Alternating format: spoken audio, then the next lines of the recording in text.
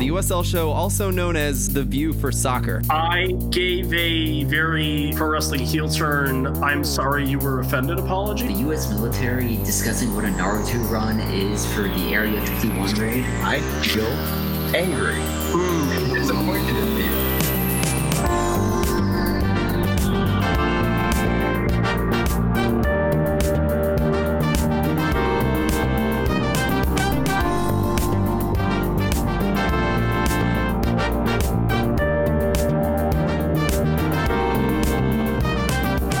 Welcome into the next edition of the USL Show. I know we had some interviews go flying out. I know there's some video content too, but we are back with our semi-weekly podcast where we break down news and games of the USL.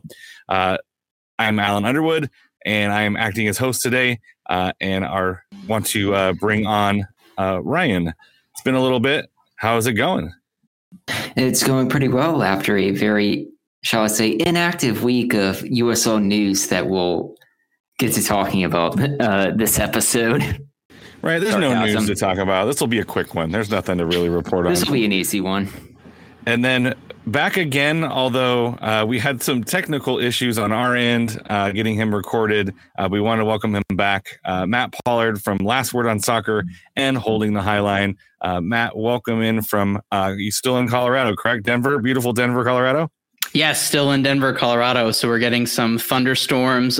Pretty much all the snow has melted in the mountains, and I'm very excited. I'm doing my first 14er of the year. I will be climbing Quandary Peak, which is just south of Breckenridge and kind of the middle-ish part of the state. And then hopefully sometime next month or the month after, early September, I'll be doing Longs Peak. So hiking one day, soccer another day. That is my life, and that is a good soccer weekend here in the Centennial State. Very nice. And excuse my ignorance, but the 14ers there's a bunch of peaks that are 14,000 feet. Is that what the 14ers are? Yes. So a bunch of peaks that are 14,000 feet above sea level. I know this is a USL podcast, but so in Major League Soccer, the Colorado Rapids secondary kit for this year is their Class 5 kit, and it's got like some topography maps of a couple of them. So actually, if you are at the new Widener Field and then you are looking out towards the east, the big, huge mountain that you'll see, or excuse me, towards the west, the big, huge mountain that you'll see is Pikes Peak, which is one of the 14ers. And it's one of the few that you can access via motorized transportation. You don't actually have to hike up, so you can take the train. I think you can still drive, and then you can also drive to the top of Mount Evans. So yes. That would be my form of transportation to the top of a peak. I don't do well when I go to Denver. I always get altitude sickness for the first day. So in a car would probably be the best for me. But it sounds like some beautiful hikes. I love that area of the country. So if you are an outdoor enthusiast, go hit up some of those 14ers with Matt. Yeah, absolutely. Ben, and not unlike you, Alan, there's a lot of people, I guess not San Antonio, suffer from altitude sickness when they drop in from sea level in the springs. And all right, Matt, you did welcome, even though there's no thunderstorms, you did welcome a hailstorm in northern Colorado, hailstorm for USL League One recently. Yes, we did. So officially, so we have Northern Colorado FC, I guess, is pulling RGV Toros in that now they are Northern Colorado Hailstorm FC. Hailstorm, one word. A lot of people had some fun with the crest. I'll admit it does look a little basic. It's kind of a white version of the New Mexico United crest as well. And some people were making jokes about, are those soccer balls? Are those actual hailstorms? Are they a crest that could potentially get someone pregnant? But, I think for all that can be said, I think about the ownership group and the fact that they are coming in outside of Colorado. They're not Colorado natives. I think they've done a very, very good job of trying to understand the culture and the environment and the community in the northern part of the Front Range. And I think of Northern Colorado and things that are northern part of the Front Range. And I think about things that are unique to them, I guess, other than they've got more pasture space to have buffaloes. And if they were to go with buffs, that would have been, you'd have some copyright issues with the University of Colorado. I think of the weather aspect. So Hailstorm, definitely on theme. I'll admit the crust is a little bit basic, but I'm very excited now that entirely within the Front Range, we have the entire soccer pyramid that'll be represented here in Colorado as of next year when they kick off. Yeah, and that's kind of the Fort Collins area, if I'm not mistaken. They're technically in Windsor. So Windsor is like the suburb space. Very, very minor detail. But so Windsor is like smack dab in the middle of, so you've got Fort Collins, and then Greeley is out a little bit to the east. And then you've got Longmont, which is further south. Longmont's kind of, with how much sprawl has been going up and down I-25, like Longmont's basically, there are people who live in Longmont who in the before times commuted into jobs in Fort Collins, and then people who also did it into Denver. So they are technically in Windsor, but they've made a big deal about representing the northern part of state as a whole. Hence, they're not Windsor Hailstorm FC. Yeah, the only thing I know about northern Colorado is lots of cows. Yes. That's about it. Cows and hailstorms. There you go. So we want to thank Jeff Reuter for dropping a absolute bomb of an article that kind of blew up midweek.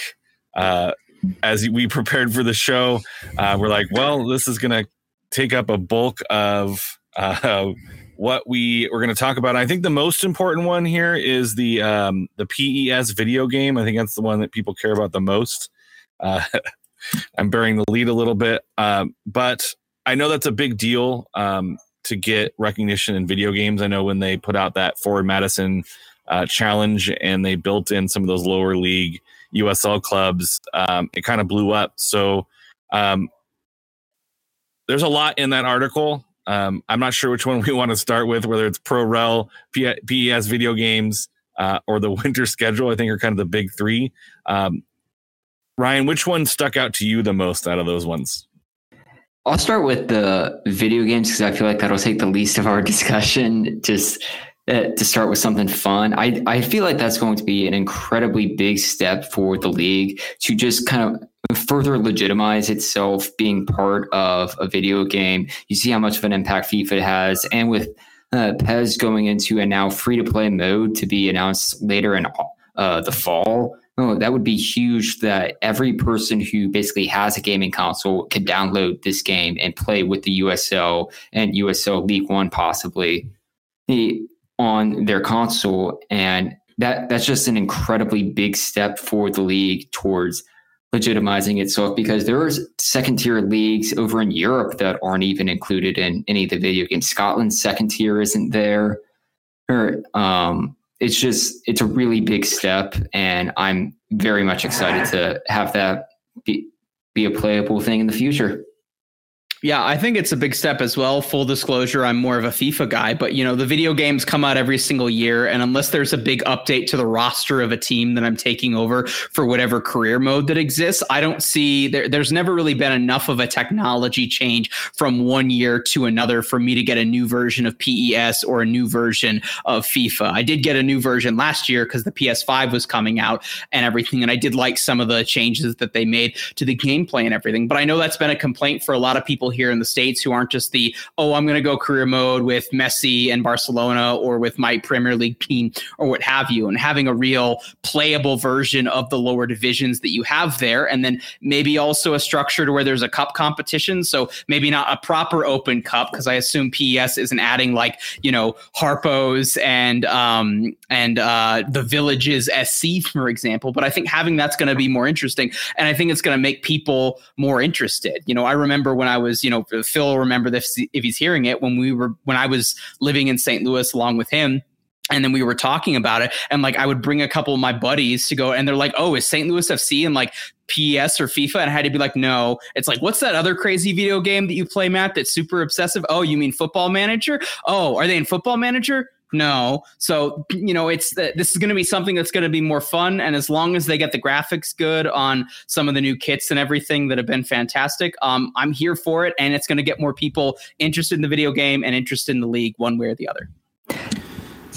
Yeah, I think also the entry level to playing with the USL Championship is a little bit more manageable with the FIFA style video games. I tried my hand at Football Manager, and the learning curve is pretty steep.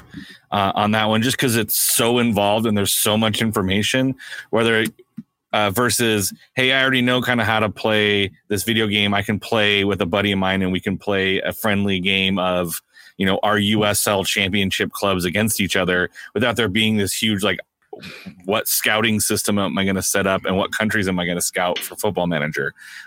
So I think it's just an access point as well. It's just a further access point in a way that is more accessible to kind of maybe that casual fan that isn't going to pick up FM.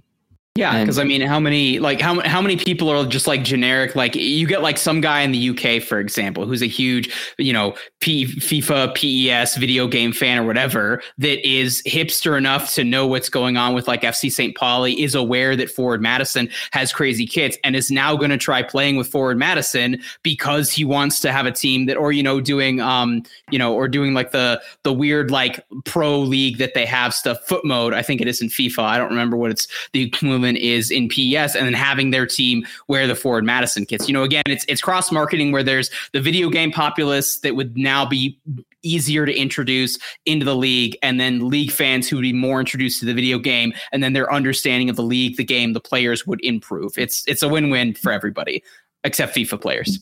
I mean, I'm still Team Football Manager is the best soccer video game out there, but I remember when FIFA used to do created teams, and I believe it was FIFA 15. That's a few years ago. I think it was still like PS3 edition for that. And I would go to a tailgate in Charleston, and I saw that they were doing like the actual Charleston versus Wilmington on FIFA 15 with created teams. And it's just exciting to see that there will be somewhat, at least officially licensed teams within a video game rather than someone's just basically created side being placed into these games. But like everyone has said, it's a huge step forward for the league, and I'm excited to see where it would take us. And I'm also looking forward to Pony pulling out stats that either validates or goes against certain player ratings. So that's always like top 10 USL underrated acceleration stats. I am so here for that content. I don't want to say controversial. I think the one that generated the most response to this article was the switch to the winter schedule. I saw some interesting takes. I mean, obviously there's the Pro Rel and the MLS 2, but I think the one that created the most amount of interesting arguments was the change to a possible change to a winter schedule. Obviously they have to vote on all this. And there's a pretty good back and forth about pros and cons for switching over to the more European style. I think they mentioned the Bundesliga style, where you take a pretty significant winter break, maybe and a small second preseason before the second half of the season starts. Any of those arguments stand out, pros or cons? Matt, what do you think? Well, I think the biggest concern that I'd have, or the curiosity that I have, every single, USL League One is, for their financial stability, at some point has to start regularly selling to the championship. The championship has to, and has to start putting more players in MLS. And look, there's other parties involved in everything. And but I think having a schedule that's different from your domestic first team or first division league, I think is going to be problematic in terms of player acquisition and player movement. And maybe that doesn't affect MLS as much, because maybe that just further entrenches them in their MLS reserve league, which I assume will have a similar format and calendar schedule to MLS. But that would just kind of be my, you have a guy coming out of the middle of their season as they're potentially going into preseason. I guess if there is that kind of winter break, that would be a nice break for, a transfer to happen and then a player to get involved. But I don't know how that's going to work from a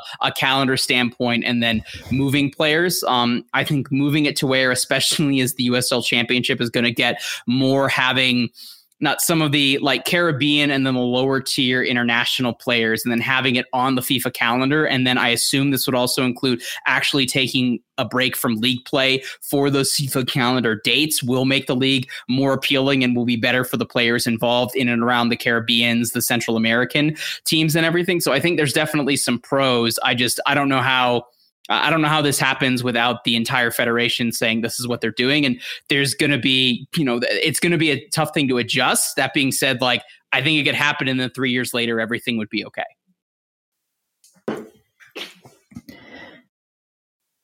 I don't know. I've gone back and forth on the winter schedule for USL. I'm certainly not married to the idea because you have leagues in Europe who play on the same schedule that the US does, that they run basically the same kind of March to November. That's what Ireland does. Scandinavia does that. It just, and especially here in the States, and we benefit from the summer of having these very nice days. San Diego always looks sunny when they have a game. Orange County features that as well. But then when you get to these winter months, imagine having to go to Forward Madison in the snow for 8 games a year, or having to play in all these cold weather games, or when you get into having to go head to head with the NFL or college football within the fall, that would make it incredibly difficult to try and sell against. Like, even if you looked at it from a confederation level, Columbus is selling out their stadium now, but if you have to try and go head to head against Ohio State in the fall, that makes it really difficult. And I'm not convinced that the winter schedule is the true path forward for the league unless everyone says we're going to do this and we'll try our luck at it. Yeah, I think it'll depend on how many other leagues they can talk into switching over to this winter season, and maybe puts pressure on MLS to swap over. I do think that there is some what Matt was talking about with player transfers, especially if you're going to move in the direction we're going to talk about next, where you're going to have to sell players who don't want to play in a lower league, or a team moving up wanting to buy players in the next league up. It gives you more options when you're on the kind of world calendar. But I think from the marketing standpoint, I think that's where I have questions of right now. It's USL, it's MLS, and it's baseball. And you're not up against a lot of your big sports. Basketball's already just finished. Hockey just finished. So it's pretty much like your space to get fans to show up. Ryan, I appreciate the shout out of San Diego always being nice and sunny. I can tell you that in June it's gray. They call it June gloom. And in December it could be nice and warm. So we'll take soccer all year round down here, and we try to. But I do think that there's some. I understand like front office and moving to the more worldly things people are more familiar with the European schedule might be good in practice or on paper. I think there are a lot of outside forces that might make it difficult to function as a successful league, mostly off field stuff. And I could really see where this is something where there's a difference of opinion, like across the league, just based on each market. Because just like here in the Colorado Springs, for example, in Colorado Springs, like there's no big college football team that you're necessarily competing with. Obviously, if we move to the winter schedule, you don't have to worry about the Sky Scouts. But I don't want to see what happens if Forward Madison has to compete with Wisconsin football. So I could see where it's hyper localized even in their area. How much is Hartford really going to be affected by UConn football? I could definitely see, I guess, the second half, the spring season, them being affected by UConn basketball. But I'm pretty sure the people over at Birmingham don't want to have to compete with SEC football for 5 months out of the year. So I could see where it actually works well for some markets and is terrible for some others, which just makes me wonder from a voting standpoint, like how this even gets passed through, just because like there could be so much difference of opinion, and it would negatively affect some clubs significantly and maybe be partially beneficial to some significantly.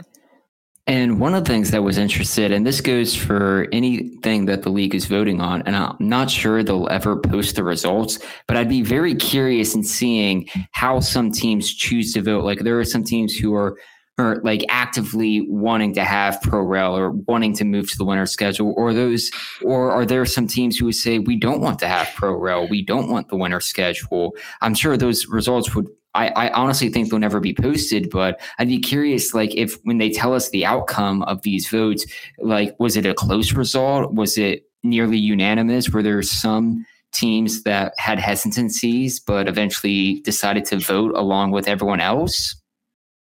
Especially if they vote on these one by one, I can for sure see some teams voting in favor of one and not in favor of the other. because of just those regional interests. And any sport in the United States outside of maybe football, everything's hyper regionalized right now. And especially lower division soccer, you have to be aware of what's going on. Like for San Diego, the only other major league sport is baseball. And so switching to a winter schedule means you're avoiding the Padres. And they might be enticed by that. But I do think that I'd be very curious to see if they post the results. Maybe if it's close or if it's overwhelming and positive, they do like, hey, 90% of our teams voted in favor of pro rel, and that's why we're doing it. I think they're going to announce it purely based on what makes them look the best, and that's fine. That's their prerogative.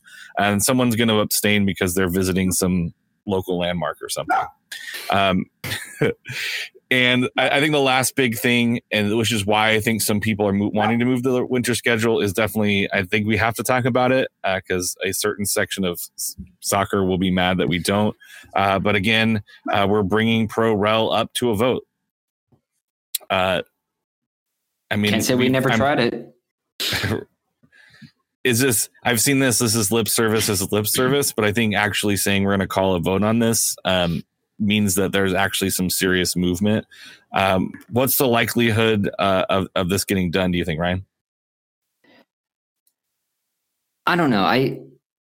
If they vote on it, it won't be the immediate next season it'll occur. It'll take some planning. It'll take something to just basically look out into the future. I think they set a date as at least before we host the World Cup in 2026 that we want to have some sort of move or not move towards that plan. But I'll say 60-40, it does not occur.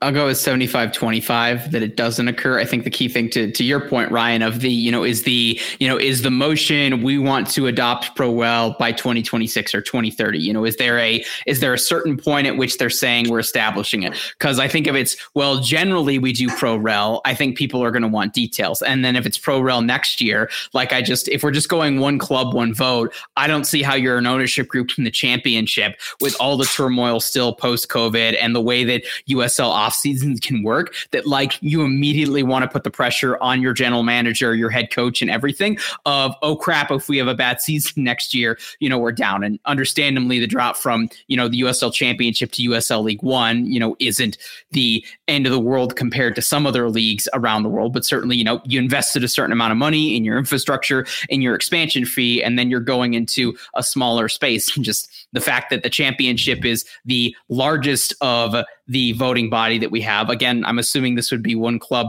one vote. I just think they'd have enough of the majority to be like, we like being in the championship. We don't want to vote for something to where we potentially would no longer be in the championship. So I think if it's by 2026, by 2030, I think then you could get some, this will be good for soccer. And by this point we'll be more stable. And that makes sense for the league as a whole and the sport in the country. And that's more important than our own individual interest as a club. But, if it's next year or anything, I think there's a bunch of teams right now that aren't making the playoffs that are immediately going to say no.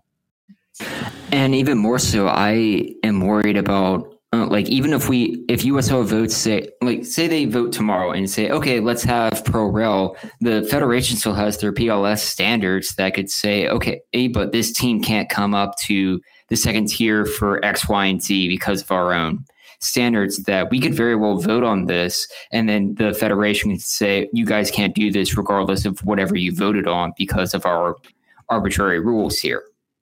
It's more so that we need to change the arbitrary rules of the federation to get this to actually start working. Yeah, the other part of the equation is you have all of these teams kind of lined up for expansion into the championship in League One, and you vote in December to do pro rel. Do some of those teams looking to buy into the championship go, wait, so if we buy in right now, you're saying, 2 years from now, 3 years from now, we're not going to be in the championship anymore? I think that's a hard sell to bring in some new teams who are buying into the championship right now or the next couple years to say you have 2 years in the championship and then, sorry about you, you're going to be moving down because all of these established teams, there's no more punching bags because everyone's actually pumping money into it. And we've gotten rid of some of the low end. They've either self-regulated or relegated, or they are a former MLS2 side, and now everyone is really competitive and good. Are you wanting to spend, significantly more money to buy into a championship, knowing that this is coming down the pipe? I think I would assume that there's some new ownership who believe in Pro Rel as a thing that should exist, but they're also people who are able to put up millions of dollars to own a team, and those folks are not just willy-nilly with their money, right? This isn't like, hey, I'm buying another subscription service to stream like Paramount Plus, and if I'm out $6, I'm out $6. So I do think this is going to be a hard sell. I think what could convince owners is fan support and supporters groups and people putting pressure on the ownership of the clubs that this is what they want. But ultimately, I am also not very high on this passing. If it passes, great. I won't be like, oh, this shouldn't have happened. But if you look at like Liga MX, where they did have some of those standards to move up and you can buy your way out of being relegated, and it was really a mess and they got rid of it for a while. Now, I don't know if they're going to go back to it or not, but they're in a situation where it wasn't working. Promotion relegation wasn't working because teams that were getting promoted couldn't get promoted, and because of that, teams were able to buy their way out of relegation. So do we want that situation too? Like, it's not all, sunshine and roses.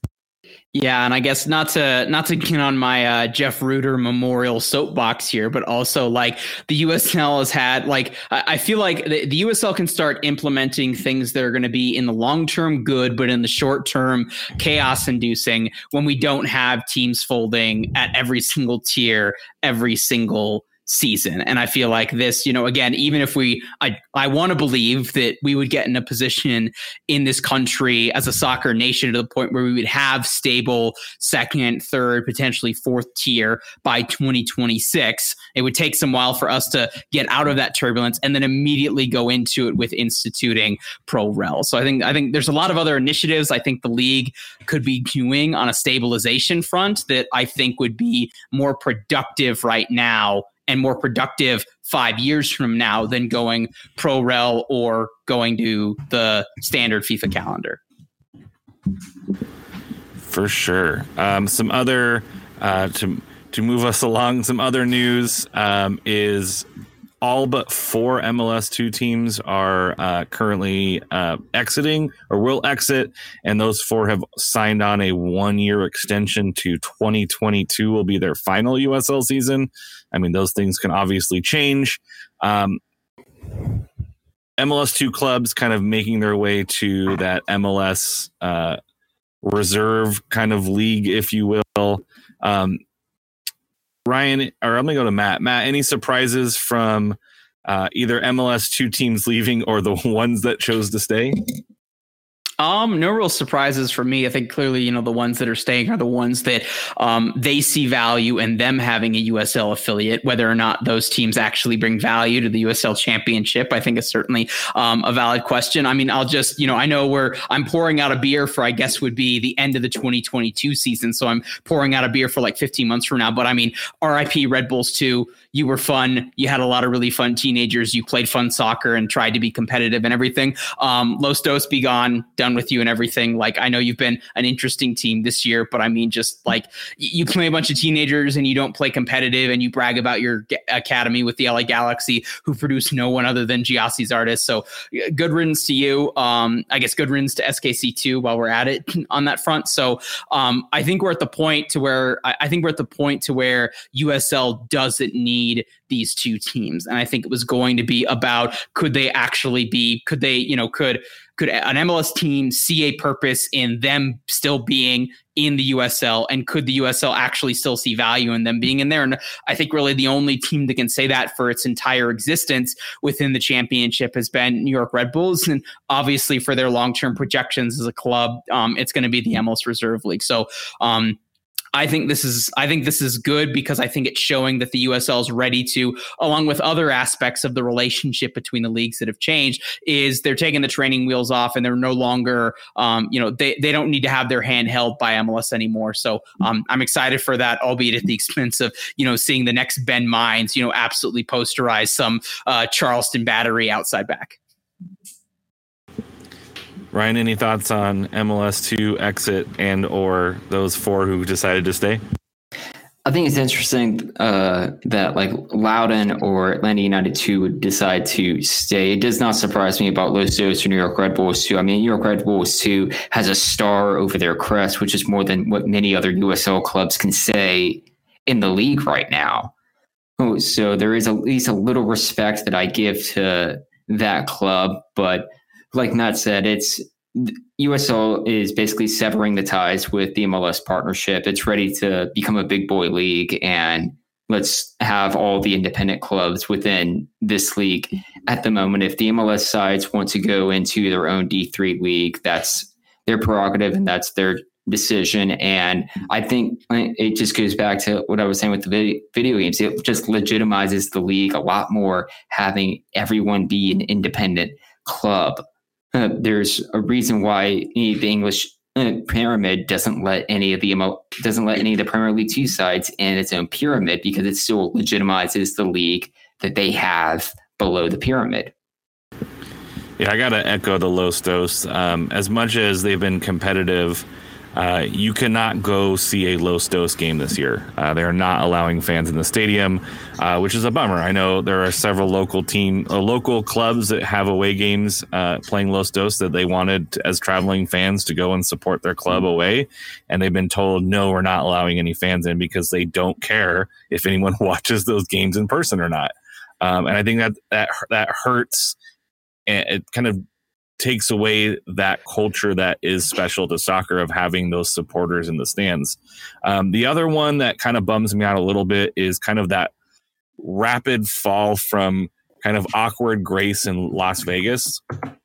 They were very kitschy. People will poop on them all day long, but they brought people to the stadium. They introduced soccer to Las Vegas in a way that Las Vegas, it was Las Vegas. Let's be real. It was still very kind of minor league-ish, but they brought people out to the stadium. And what's happened this year and what will happen next year is just a loss of an opportunity for soccer to grow in that Las Vegas area. And that's the one I'm kind of the most bummed about, is to see that team go from an interesting conversation piece, that weird uncle, if you will, to being a team that trains in LA that travels to Vegas to play in Vegas. And seeing that kind of makes me a little bit sad. But obviously, they're probably going to transition to the MLS2 as well. And hopefully that creates some good opportunities from some young LAFC people. But that one kind of bums me out just a little bit, as far as that club going from a conversation piece to no one's going to talk about them for a while.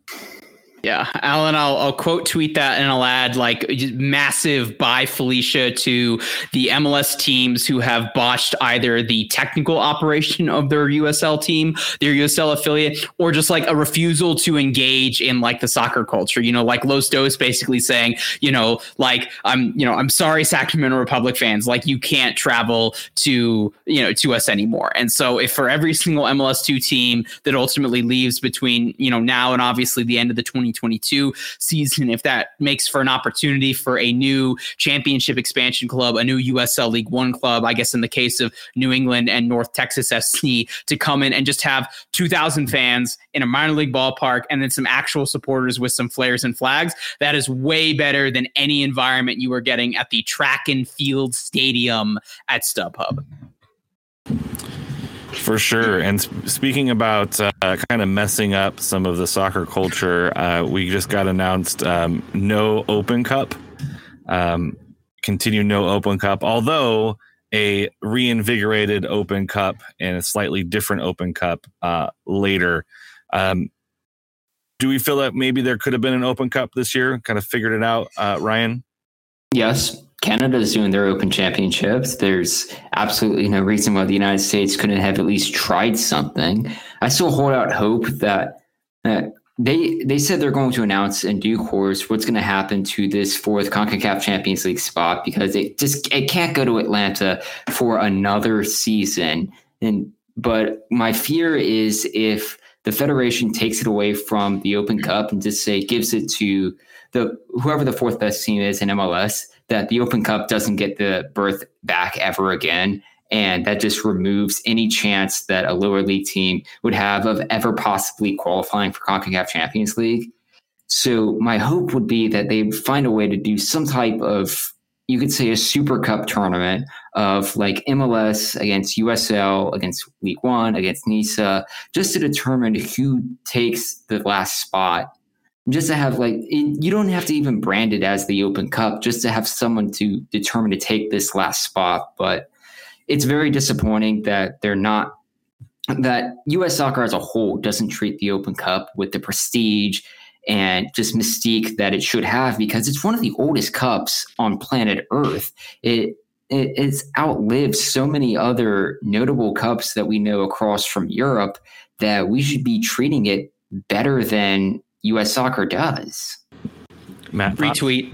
Well, so I'd say, Canada tried to do that because with the Canadian MLS teams being stateside and then the island games for the Canadian Premier League, what they were going to have is they were going to have the best regular season, just the head-to-head between the Canadian MLS teams. Whoever won that truncated regular season, and then the winner of the island games were going to play each other in a one-game knockout. So I would be all for almost like Club World Cup, but I guess like America Club Cup. I don't know. Like we're gonna have to work on the marketing, and maybe we don't need a trophy for it. But I would agree. NISA plays. League One plays MLS team one game. These are all neutral sites, so I'm sure it's gonna end up in Orlando. And then Championship plays NISA 90 minutes. Then you go straight to penalties. No 120. 5 subs. And then, that team gets the Champions League spot. But, I agree. I think an Open Cup version could have really happened. It would have been a little weird from a scheduling standpoint. But, they proposed the tournament option they had. I understand that you couldn't have had, the proper setup in terms of the amateur clubs and everything. But, take the division winners from, the championship, have them play each other, have the first have the first league game that they have count as one of those for qualifying in for eliminating the teams. You could have done the same thing with the MLS teams and their regulars. They could have done some format. It would have been truncated and weird. It would have been better than a second year of no Open Cup. And I think what Ryan and I are proposing is this hybrid Frankenstein Super Cup champion Cup of Champions, I think would be better than having no Open Cup, and then having Atlanta potentially under their 4th new manager since winning the Open Cup in, was it 2018 now or 2019? I think it was 2019, getting it for a 3rd straight year, because I think Tampa Bay Mutiny have shown in the last 12 months that they're more deserving of losing to Tigres than I think Atlanta United is right now. I mean, it's Frank de Boer's only trophy, man. You can't discount the man who fails upwards into continuous jobs. Yeah. Is there any is there any conspiracy theories out there that Rochester Rhinos have announced that they're coming back and the Open Cup is waiting for another year? Is there anything there? Is that a thing? No. Okay. I feel like that would be a more valid. I feel like that would be a more valid excuse from U.S. Soccer directly, other than this is hard and complicated, or we don't care about our history. I would be less upset if they said we are waiting for the Open Cup war daddies that are the Rochester Raging Rhinos to come back and reclaim their rightful trophy. Other than this is hard, or we don't care. We've had too much stuff to deal with, or. But if there are 2 sentences that describe U.S. soccer more, it's this is very difficult, or we don't care about our history. Oof. Ow. Yeah. Wow. Also, patriarchy should stand. That would be the 3rd one, I think. That should be written on top of Soccer House as their commandments. Patriarchy, stuff is hard. We don't care. Oh, I mean, it's not wrong. It's not wrong. Some other news from around the league is Hartford's coach and assistant coach are both tested positive for COVID. We're back into this situation where matches are being postponed. People could be testing positive who even received the vaccination. We're going back into the realm of, holy cow, we're going to be playing way too many games in not enough time. And are we concerned about player safety at all? Are we concerned about player safety at all? Or is this kind of a everyone from themselves? Yeah, Oakland has postponed matches. They've only played 8 games. Yeah. And they still have a worse defensive record than Phoenix. Just throwing that out there. What are we doing? I don't know. What are we doing here, right? Is this a cause for concern, or is this just going to be kind of how we're going to navigate the season with, some positive here, some positive there? Matt, you want to go ahead?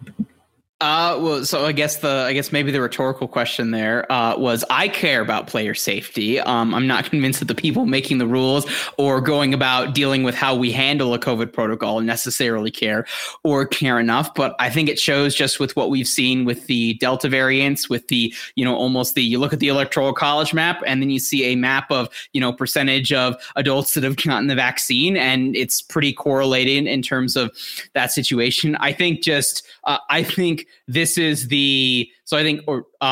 Oakland got the ball rolling, and now I think the snowball is gaining steam with what's happened with Hartford. And I think a few more other clubs in different divisions that test positive and have to have games rescheduled. I think we're headed towards potentially, if enough of that happens, I think we're headed towards just going points per game in terms of the standings. I would say, especially in the West, if Oakland can't make up their schedule and everything. So it's worrying for me. I guess the only thing that I can say to the extent that there are people at the USL or USL clubs listening to this is follow the protocol, wear a mask, get vaccinated. And I'd say the same thing to the supporters who, want to get back to normalcy. But, it's concerning and it's still out there. And if we don't take it seriously, I think this will happen again, and it's going to further complicate things, I think, to the point where it's not reversible. And I just hope we can have a proper regular season and an actual USL champion this year.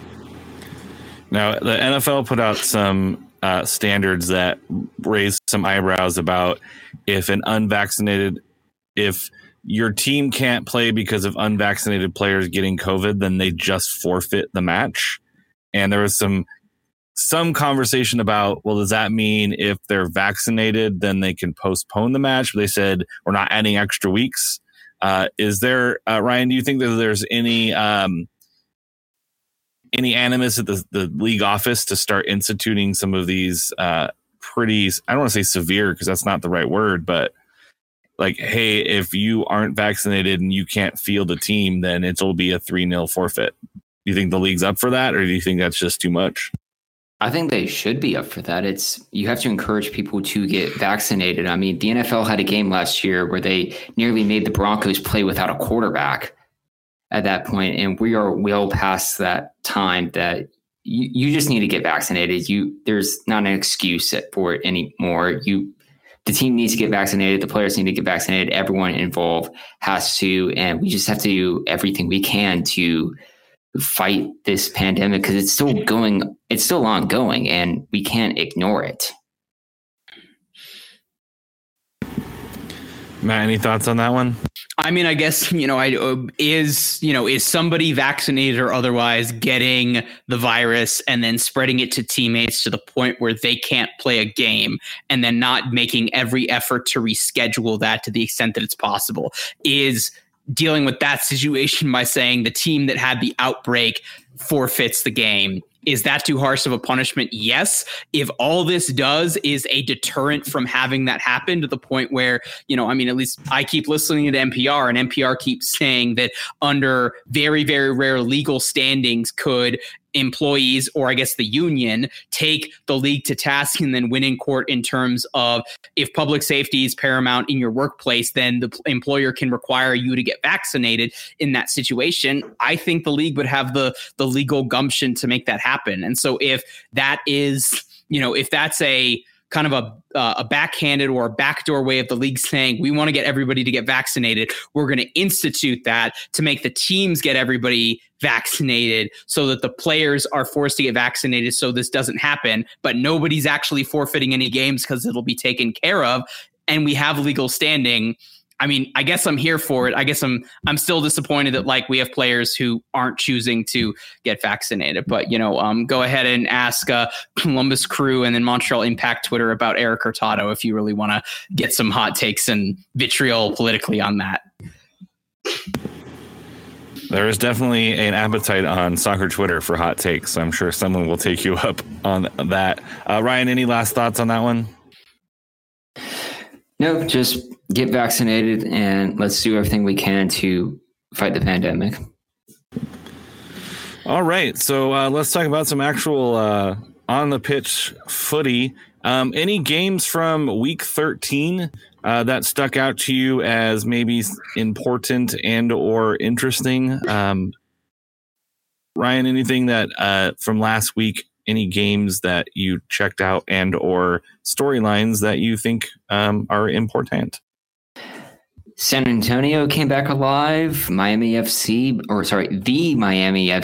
beat Tampa Bay, and surprise, surprise, Louisville was back atop the Central Division after we had thought the sky was falling in Louisville.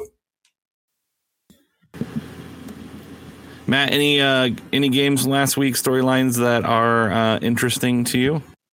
Well, the division with the Switchbacks continues to be, an absolute crapshoot and everything. I guess if we're extending this into the middle of this week, then we can include, the 6-pointer that San Antonio had, 6 goals scored between their 3-0 win over New Mexico United and then against Colorado Springs as well. A little bit of S-housery from San Antonio, but I think it was within the realms of the game and within the laws of officiating in terms of against the Switchbacks here. And then Nathan Focaja, I'm not sure if I'm pronouncing that correctly, with 4 goals in those 2 games. So, San Antonio got off to a really slow start. I think it was just a matter of time before they ended up figuring it out. And, the pressing's there and the goals have started to come. So I still have no idea. You can make a solid argument for any team in the Mountain Division finishing second, or any of these teams missing the playoffs as far as I'm concerned. It's chaos and it's fun. It's just not always fun when the Switchbacks have a good game and Haji Berry scores and they manage to lose because 2 goals are scored on penalties. Yeah, as someone who doesn't have to follow a team in the Mountain Division, it is very fun. San Antonio looked very good last night. Some of those balls through were like, wow, like you just beat 4 New Mexico United players with 1 ball through. And the other one is Tampa Bay Rowdies have kind of hit a skid. Not necessarily worried about that team in any way whatsoever making the playoffs, but 3 losses on the bounce is something that is stands out to me as a kind of a big deal. Same thing with Orange County. They were really hot and they've lost 2 in a row. So this is kind of that mid-season. Lots of games are stacking up for some teams, and we're seeing which teams can handle that and which teams are going to hit some bumps and bruises along the way. Week 13 was pretty interesting. And I think this coming week is going to have a couple of really nice matchups. Anything, Matt, that sticks out to you this coming weekend that you think some people should check out? I'm very excited for one of the rare out of division games that Colorado Springs has, where they'll be hosting Louisville City. So I think another really good barometer in terms of where that team is. They've gotten a couple kind of poor results. They've kind of been, they started off a little slow and then they got really hot in June it was, and now that they've cooled off. So another really good challenge. And, Brendan Burke has been really consistent, with his players and then also with the media saying that these are learning opportunities and that they've made adjustments and everything. So I guess if nothing else, it's an opportunity for them to learn a lesson, maybe pick up an encouraging point against Louisville. But, anytime that you have, what I would argue is the super club of the USL Championship coming to your brand new stadium, I think that's, a fantastic opportunity, an event for the city and the players involved. Yeah, I was bummed that San Diego got Louisville on the road. I was hoping that I saw that matchup and I was like, dang, I wish they were here. Ryan, any games that stand out to you that people should check out this weekend? And I did want to say briefly with the Louisville match, I believe that's going to be the furthest west Louisville City has ever traveled in USL history.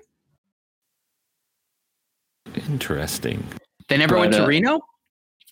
No, I don't believe they've ever traveled to Reno. When Reno had joined the league, I believe the conferences split and they didn't do as much cross-conference unless your team was St. Louis, Tulsa, or Oklahoma City. Yeah, so I guess they wouldn't have been west of Oklahoma then.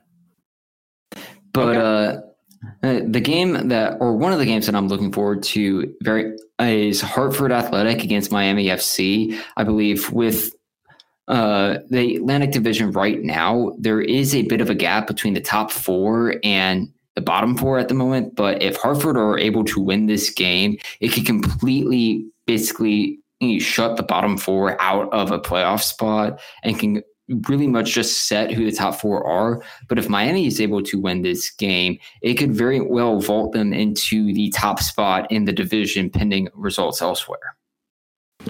Yeah, Hartford has multiple games in hand on everyone in front of them. So if they can get a victory here against a pretty hot Miami FC, they're definitely saying, "Hey, Tampa Bay and Pittsburgh, we can still win this division for sure." Miami FC is one of just two teams in USL right now that have been unbeaten in their last 5, but Alan, you're very familiar with the other team that's currently unbeaten in their last 5 as they're hosting Phoenix this weekend. Yeah, San Diego hasn't lost since the month of May, which is absolutely crazy. They lose 4 and then they go unbeaten in 9 against a Phoenix team.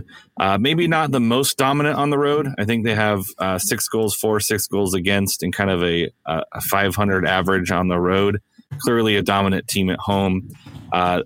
Phoenix wants to beat the snot out of San Diego. San Diego wants to beat the snot out of Phoenix. So this should be a fun one. This should be, I think almost every game that they've played has had 4 goals or more, except for this most recent one. I think it was like 4-1 loss for San Diego, then a 2-2 draw, and then a 2-1 win for San Diego. So this is going to be goals will be scored. There will be probably a fair amount of yellow cards.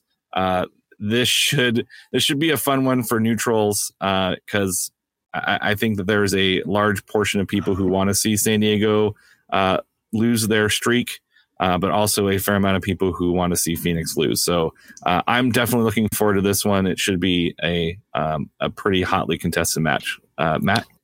Alan, the Pacific is kind of, clearly kind of shaken down into a couple of tiers. Obviously, there's Phoenix at the top, and then you've got Orange County, and then San Diego, and then kind of a jumbling up of everybody else who's kind of figuring their stuff out and everything. How much of this game, given the run that the Loyal have been on, is a barometer or an indication that like they've grown as a club to where they can really challenge? Is this potentially a statement game in terms of it's not Phoenix is in the VIP section, and then San Diego and Orange County are in the club, and then everybody else is in a line outside? Yeah, I think there's a little bit of that. San Diego being unbeaten at home is another thing that they want to keep going. I know keeping that dominance. Phoenix has not yet won in San Diego without San Diego walking off the pitch. So I know that there's a lot of reasons why San Diego wants to establish themselves as saying we are a championships type club. That's kind of their mentality. I'm always been, please just make the playoffs first and then we can worry about the rest of that later. But I know that the team really wants to say that first 4 games was a fluke. That's not who we are. And we're here to say we can beat the best in the West. And so I think that they're going to this game saying Phoenix is that, I want to say old money because they're not, but they are kind of that old money. They're kind of the Louisville of the West that everyone wants to beat as far as that standard bearer. And if you are anywhere in that Pacific Conference and you want to establish yourself as kind of that new money club, San Diego definitely wants to do that. And the way you do that is you beat Phoenix at home. Yeah, I mean, Phoenix goal differential is the same amount of points that San Diego has. Yes. Although that goal differential comes entirely from their home goal differential, which is crazy. Yeah. Although let's not. But still, the only other team with a double-digit positive goal differential is Louisville with 12. So, certainly the comparisons as the Louisville of the West are certainly well taken. Let's not overlook the Las Vegas Lights, who have twice as many losses as they do wins, and a double-digit goal differential, negative goal differential, I must say, and they're in a playoff spot. Let's go for Team Chaos in the playoffs this year. Yeah, they've rediscovered that. That's why I was like, Las Vegas was always that chaotic team, and then they kind of weren't, and now they are again, which is nice. They definitely throw a wrench into it. I think Los Dos taking a step back is really hurt them. And then Sacramento has won their first game in a really long time. So there's a lot of chaos to come in that Pacific Division for that, kind of that bottom half of the playoff spots. In the D&D alignment charts, where would Las Vegas Lights fall? Would they be a chaotic neutral or a chaotic good? They're chaotic stupid. Well, that's not in the charts. Should we add a fourth category?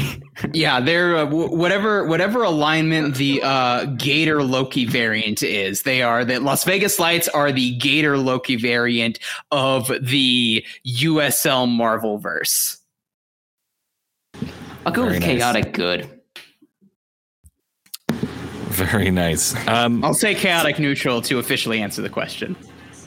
Yeah, I don't disagree with that.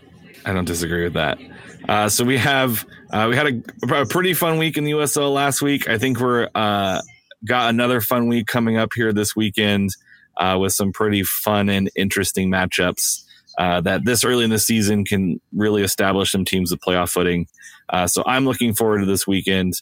I want to thank our guest, Matt Pollard from Last Word on Soccer and Holding the High Line. Where can we find you and those things on the interwebs?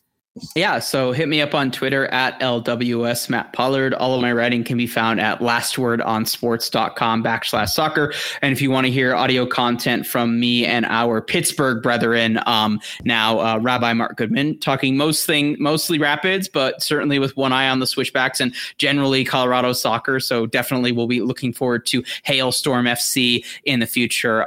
Wherever you get your podcast, wherever you're listening to this right now, just search Holding the High Line will be the first thing that comes up. And then you could also get at the podcast on Twitter at Rapids96 Podcast. Nice. Lots of good content. Ryan, where can we find you on the interwebs? You can find me on Twitter at ILM_Ryan. Very nice. You can find me at A_Underwood48 on the Twitter machines. You can follow the show at the USL Show on Twitter, and you can subscribe on YouTube at youtube.com/the USL Show. I know that there's some more video content being produced. There's a USL Tactics show that gets put out on the Twitter machines as well, which is phenomenal content. If you're not following that, please get on that as soon as possible. And so for Ryan, for Matt, for the rest of the team, the USL Show, thank you for listening, and we will talk to you guys soon. Ted Lasso's back.